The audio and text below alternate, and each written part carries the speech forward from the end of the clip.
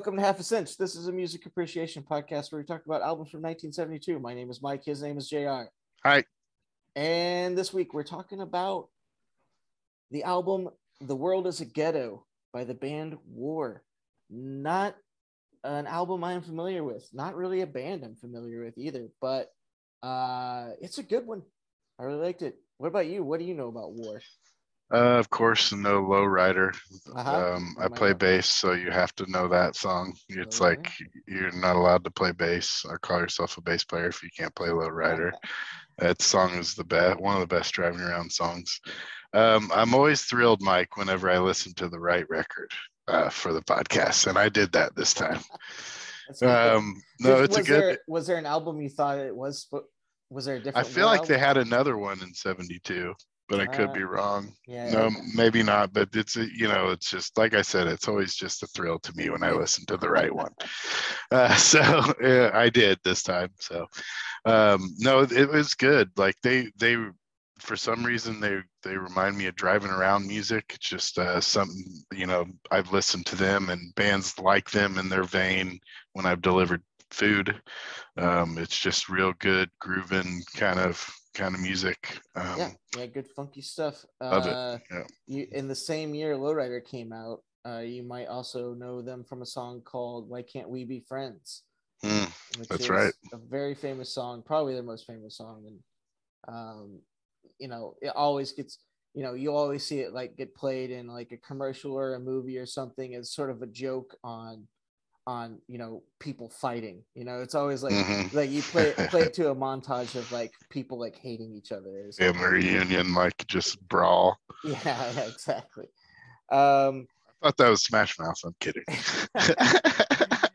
The history of War is kind of interesting because they were a group of guys all from different bands in the 60s that all started migrating towards each other and forming a more cohesive band. They got noticed by a record producer, forget his name, and who also mentioned them to Eric Burdon from the Animals. And he saw them and he really liked them.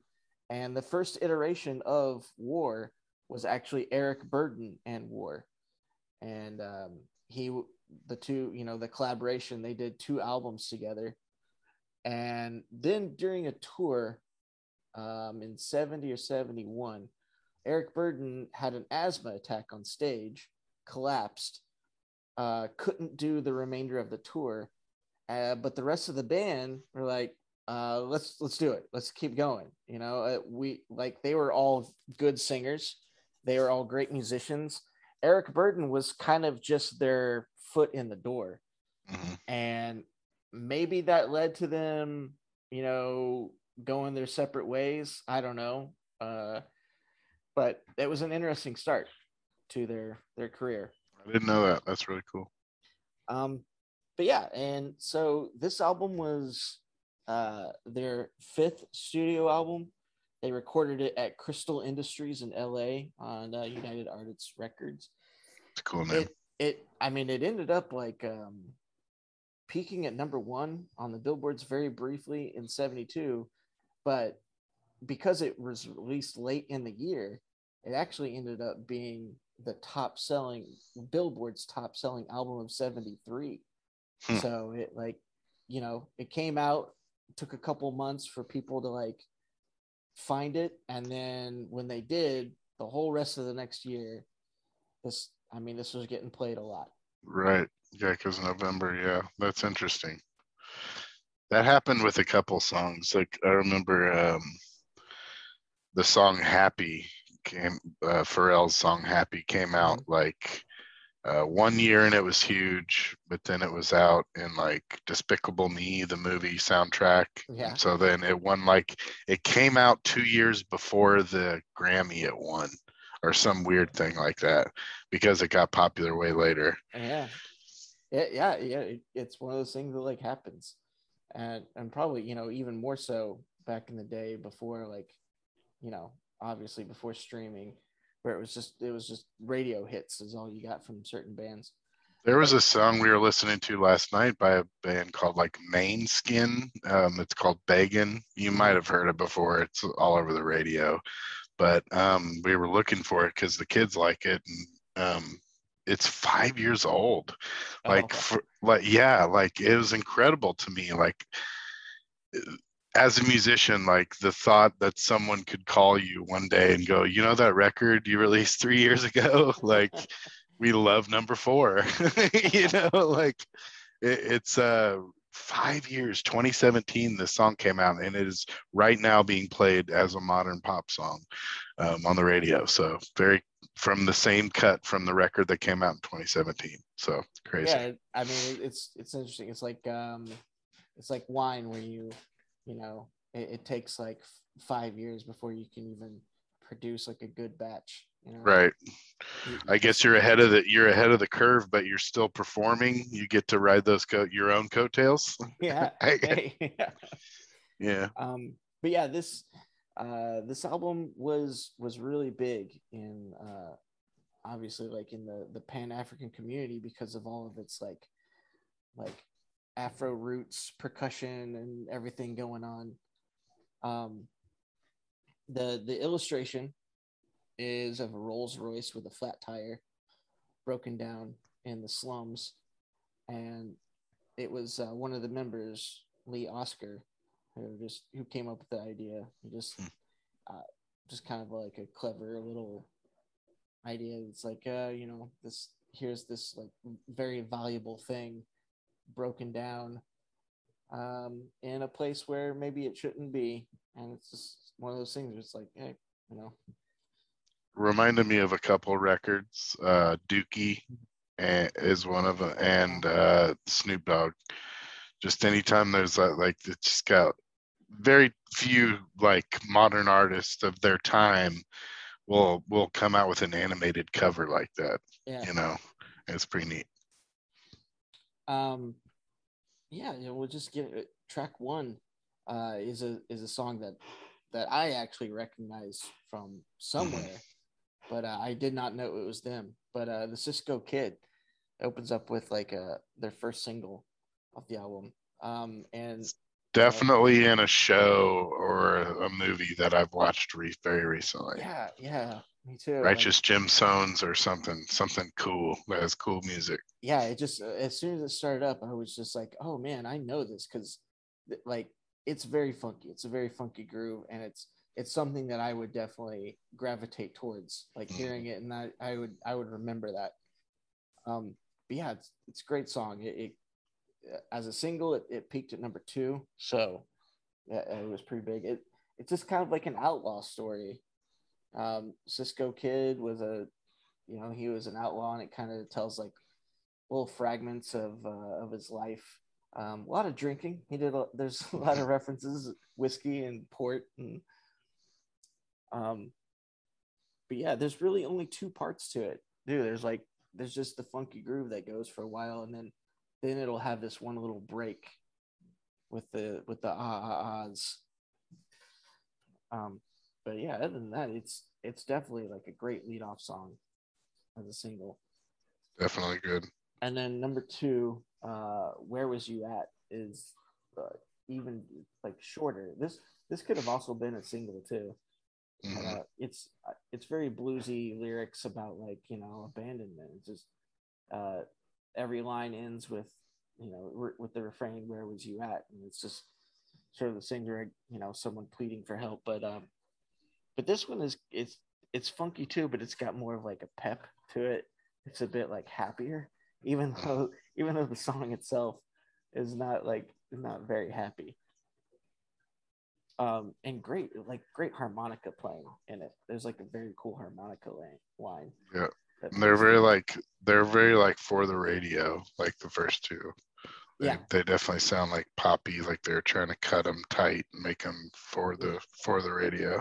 Yeah, good 1-2 like lead offs. And like you said, the lyrics were just sort of like kind of simple and bluesy songs about, you know, like, you know, I looked around for some help, you know, where was you at? But the what kind of got me was the last couple of lines of the song get like real psychedelic funky, like something you hear from like George Clinton. But like the last couple of lines are, "My pony, she bolts from end to end. Let me tell you now, a dog is a man's best friend, but a canine can't be mine.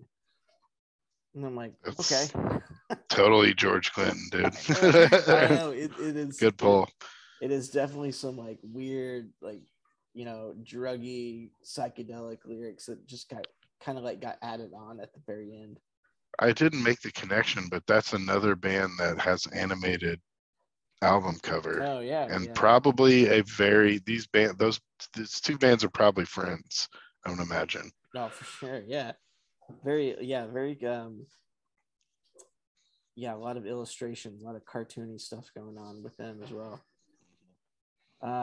Number 3, there's only 6 songs, and it's like 3 songs per side. So, side A ends with a 13-minute instrumental. Yeah. It's City Country City. It's pretty good. And it's got some movements to it. Like it opens up with like it's got a big organ and guitar, sort of gospel sounding intro. And then it goes into this like mellow groove that kind of goes in and out of this mellow groove and this funky jam, which is pretty cool. And it showcases the keys a lot. Big keyboard solo.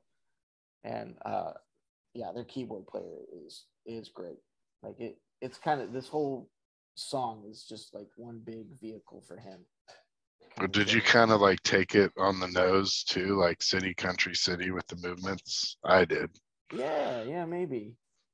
Like the beginning's kind of city, and then the middle it's that upbeat kind of part with the keys is the country, and then back to the city part at the end. Yeah, because then it has, after this big keyboard solo, then it's like just a percussion breakdown, and it kind of gets a little psychedelic there. Yeah, and then the end is just like this very bluesy outro, very blues guitar kind of thing. But yeah, I was kind of wondering, like, if the title had anything to do with that. But yeah, you're probably right. Since there's no lyrics, it's just usually whatever the band was calling it, right? Yeah, exactly. No, yeah, you're right. It's someone like yelled out, it's like, hey, let's play the city part and then the country part. Then back to the city. Yeah, go back to the city. Yeah. Like Chicago City, bluesy. It's almost like taking like a day trip, taking a little vacation. Like you live in the city to go out somewhere and just kind of jam for a bit. Hey, if you live in the city, you take a little drive to the country, you're gonna come upon a city again.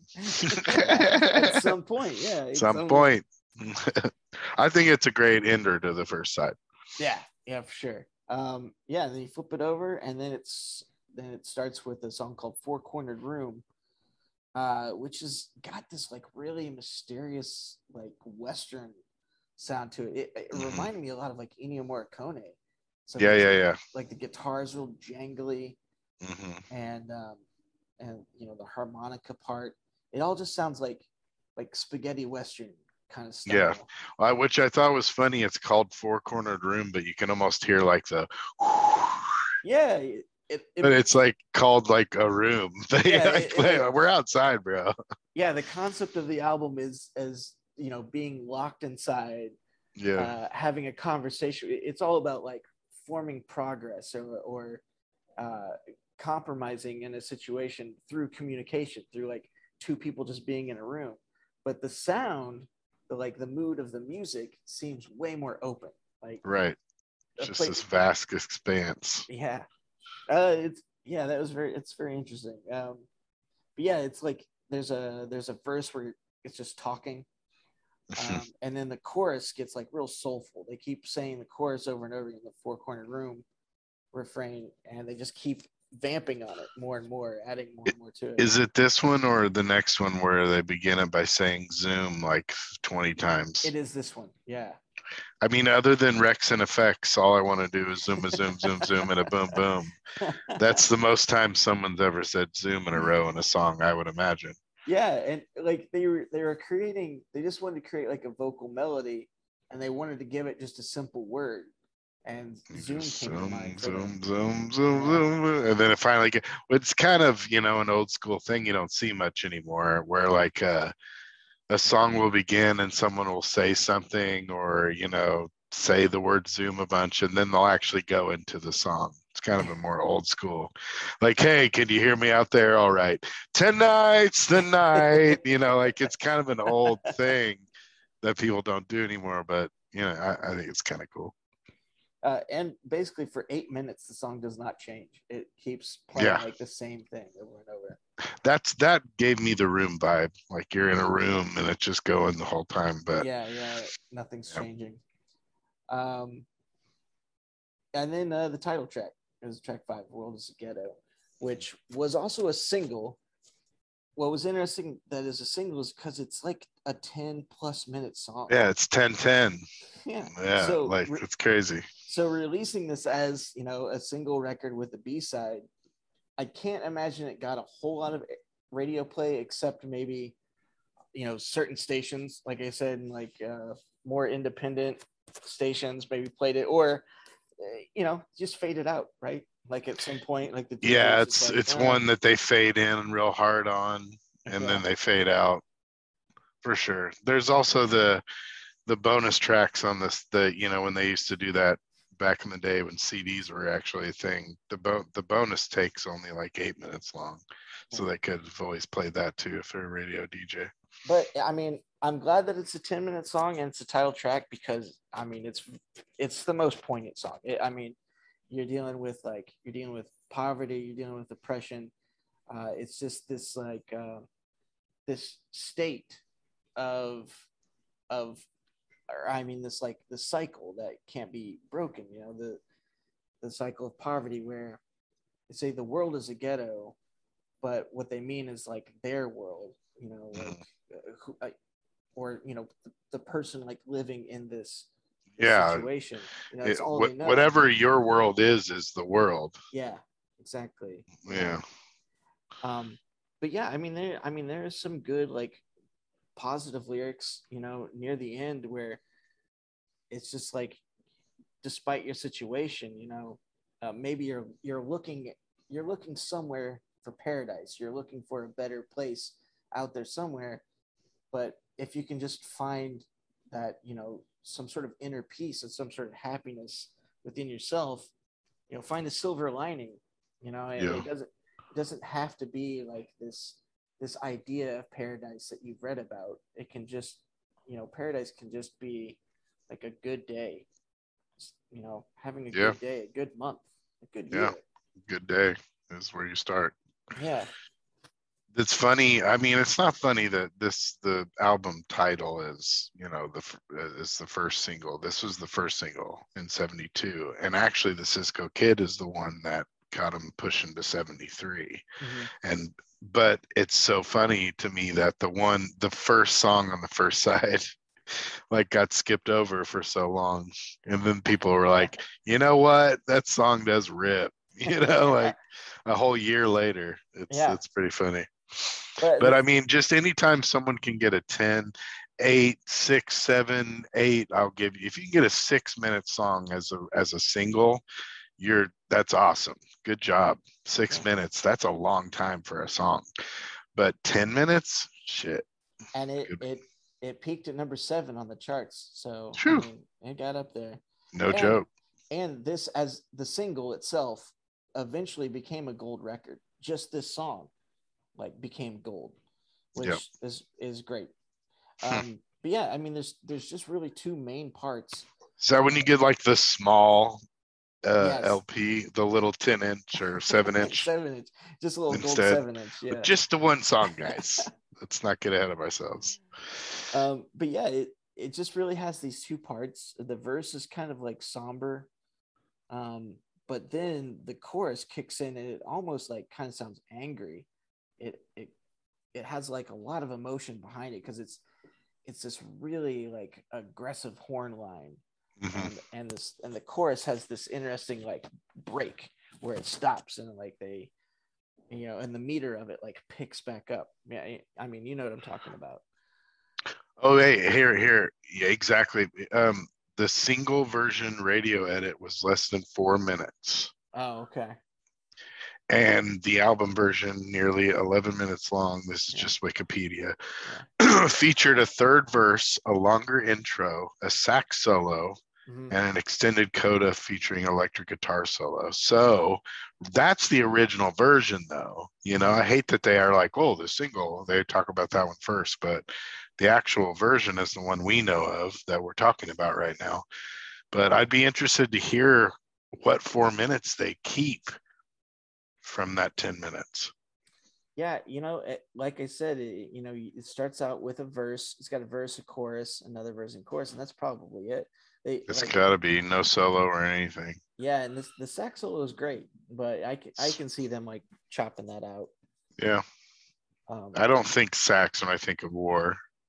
Yeah, Definitely think drums and bass for sure. But yeah, I mean it's a great song, and the horn, like I said, the horn line in the chorus, cool. The sax solo is it's very sad sounding. Mm-hmm. Like there are these like two emotions that I picked up throughout the whole song, and the one is it feels like you're just down in the dumps, and the other is like, I got to get up and do something about this. Yeah. Which I mean, are two, can be one and the same. Yeah. If you want it to be. But yeah, and they decided not to end the album with that one. They decided to do kind of a real weird, silly song at the end. I mean, it's silly in the way that like the last track's called Beatles in the Bog, which they say that in the song, and I have no idea what it means. It's like real silly, kind of psychedelic lyrics. Yeah, it sounds like they're tripping or high for sure. And the World Is a Ghetto should be the closer, but if you put Beatles in the Bog after Four Cornered Room, it's weird too. So yeah. There is a song called 58 Blues on the bonus tracks that I like, that I kind of wish they had in there instead of Beatles in the Bog, and maybe put that after Four Cornered Room and have The World Is a Ghetto be the last song. But I'm sure, I mean, these are new producers back then. They're probably like, you can't have your title track as your last track, like that'd be just crazy. But even though it's perfect for it, it would be perfect. It is the perfect ender of side 2. But I need to go back and listen to those bonus tracks. I didn't get around to those. There's some good ones. I mean, they're a little bit more bluesy, but no. Beatles in the Bog. There was something about the song that reminded me of another song, and it was just like it was on the tip of my brain the whole time I'm listening to it, and I couldn't get it. But it's got this sort of like marching groove to it that I need to keep listening to it, because it just sounded like another piece of music, so close to another piece of music. But I mean, I liked it. There's a lot of now I'm intrigued. There's a lot of la la la's in this one, because the lyrics la, la, la. The lyrics are sparse, so they fill them in with a lot of la's. But yeah, I mean, another interesting thing about this band is in their credits, every member is credited with vocals, which is great. I mean, they're all contributing to the vocal lines. Every member is credited with percussion, so they're all in the studio. They're all picking up something. They're all playing something. Yeah, they're all like, if someone's not on the shaker, so you're on shaker duty for this one. They're like, get on spoons. Yeah, exactly. But yeah, all these guys are like the original members, the ones that started the band, minus Eric Burden. Howard Scott, he was considered the leader of the band, and the frontman. He didn't do the lead vocals, but like I said, they all do vocals. He left in the 90s, so he's a guitar. Percussion, right, and vocals. Guitar, yeah. Everybody's got perk and vocals. Yeah, everyone has percussion. So just assume that they play percussion and vocals. BB Dickerson is on the bass. He left in 79. So that's a great bass player name, BB Dick. BB Dickerson, yeah. And he unfortunately died last year, 2021. Lonnie Jordan, he's on the keyboards. He's the like City Country City, like that was his jam. Like all that stuff was great for him. Besides the percussion, They gave him the credit on the timbales, the specific kind of percussion. So he is the only guy who is still in the band. He's still making it happen. Harold Brown, he's on the drums. He also left back in the 90s. Thomas Papa D. Allen. Now he is the actual percussionist. They gave, he's on the conga, he's on the bongos. Yeah, it's like when you think of like War, you think of Lowrider, the beginning of it, that's him just ripping. Well, yeah. And he unfortunately died in the 80s, but he was with the band up until his death. But yeah, he's great. Great name. Come on. Yeah, Papa D. Thomas Allen's like Thomas Allen, but no, I feel like percussionists, if that's your thing, you're a bongo player, you're going to get a nickname no matter who you are. You got to. But yeah, all that great percussion that just kind of added a great layer to every song throughout War. I mean, that's that guy. Charles Miller, he was on all of the saxophones. He played clarinet, of course, percussion and vocals, because they all got that. Charles Miller tragically died in 1980 from a stabbing during a botched robbery. Kind of sucks. No one was ever arrested or prosecuted for that. And Charles Miller was the voice of Lowrider. He just had this really cool, deep voice, and they're like, "You're going to be the lead on this one." Like, he never got to do lead on any other song except that one. So yeah, that's Lowrider. Charles Miller. Charlie Miller. Yeah, tragic ending for that guy. But he went down in history as that voice. Mm-hmm. And Lee Oscar, he's the harmonica player. Well, he's one of the harmonica players. I mean, if you play harmonica, like Lee Oscar, that's like Leo Fender of guitars, or like Paul Reed Smith, the person of guitars, because you go see someone with a harmonica, it's 80% chance it's a Lee Oscar harmonica. Oh wow, I did not know that. Like, he's his own brand. Yeah, and he's the reason that they hooked up with Burden and the Animals, is because he was ripping harmonica with those dudes. And when Burden was looking for collaborators, he was like, dude, this dude rips.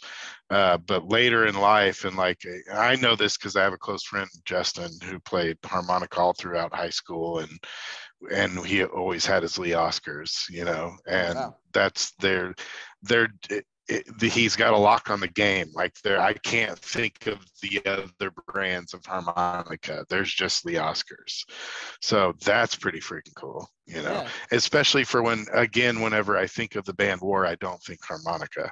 So exactly. Very interesting. Yeah, you're really thinking like funk and horns. You're really not thinking harmonica in funk music in general. Yeah. Like harmonica and Afro music. Yeah. That's not blues. Yeah. It's not blues. It's Afro and roots inspired, funk inspired, but it's harmonica. Those lines hadn't really crossed too much, and that's why Stevie stood out so much, and a lot of people that crossed those lines stood out so much. His harmonica playing is great. He adds great like layers and textures to the song with just his like lines that they give him. Well, they're like a secret blues band. They're very secret blues. They probably played a lot of filler blues stuff, I would imagine. Yeah, I mean, I'm sure back in the 60s, like when they were all trying to find each other, they were all coming from bands like the Drifters, or I don't know, pick a. That's what they all wanted to be, man. That's what they all wanted to be, and funk was coming in. Yeah. And like, so the new thing you were hearing that was added to the Springfield Soul Stew was funk, and that's where we got these bands. And thank goodness for them, man. There's some of the coolest music. We talk about it a lot, and that's so funny. 72 just has a through line of like coolness. Like this, a lot of the music is just very cool. You feel cooler when you listen to it. I don't know. Well, all of the original members, the ones that are still alive and still out there, they all reunited with Eric Burdon in 2008 for a special concert. So, so that's out there. You might be able to find some footage of it too. Yeah, that's surprising. That was surprising to me before listening to this, the Eric Burdon stuff. Like I didn't know that. And I didn't know Lee Oscar was also in this group until I listened to this record. So again, lucky to be on this podcast and get to learn all this stuff and see where that stuff came from. Yeah, for sure. Yeah, the album itself, like I think I went over that already. Like it, yeah, top selling record of Billboard for 73. That is so. It's crazy. Got up to number 7 in 72. But it's a good one. I like it. I'm really glad that I am now like more familiar with War. You know, like why can't we be friends? That's a funny sentence. You're now more familiar with War. It sounds like a book or something. Stephen Colbert's new book. Now more familiar with War. But yeah, that's it. I recommend it. Check out this stuff. It's good. It's pretty good. All right. And that's another one. Happy 50th birthday. Happy 50th birthday.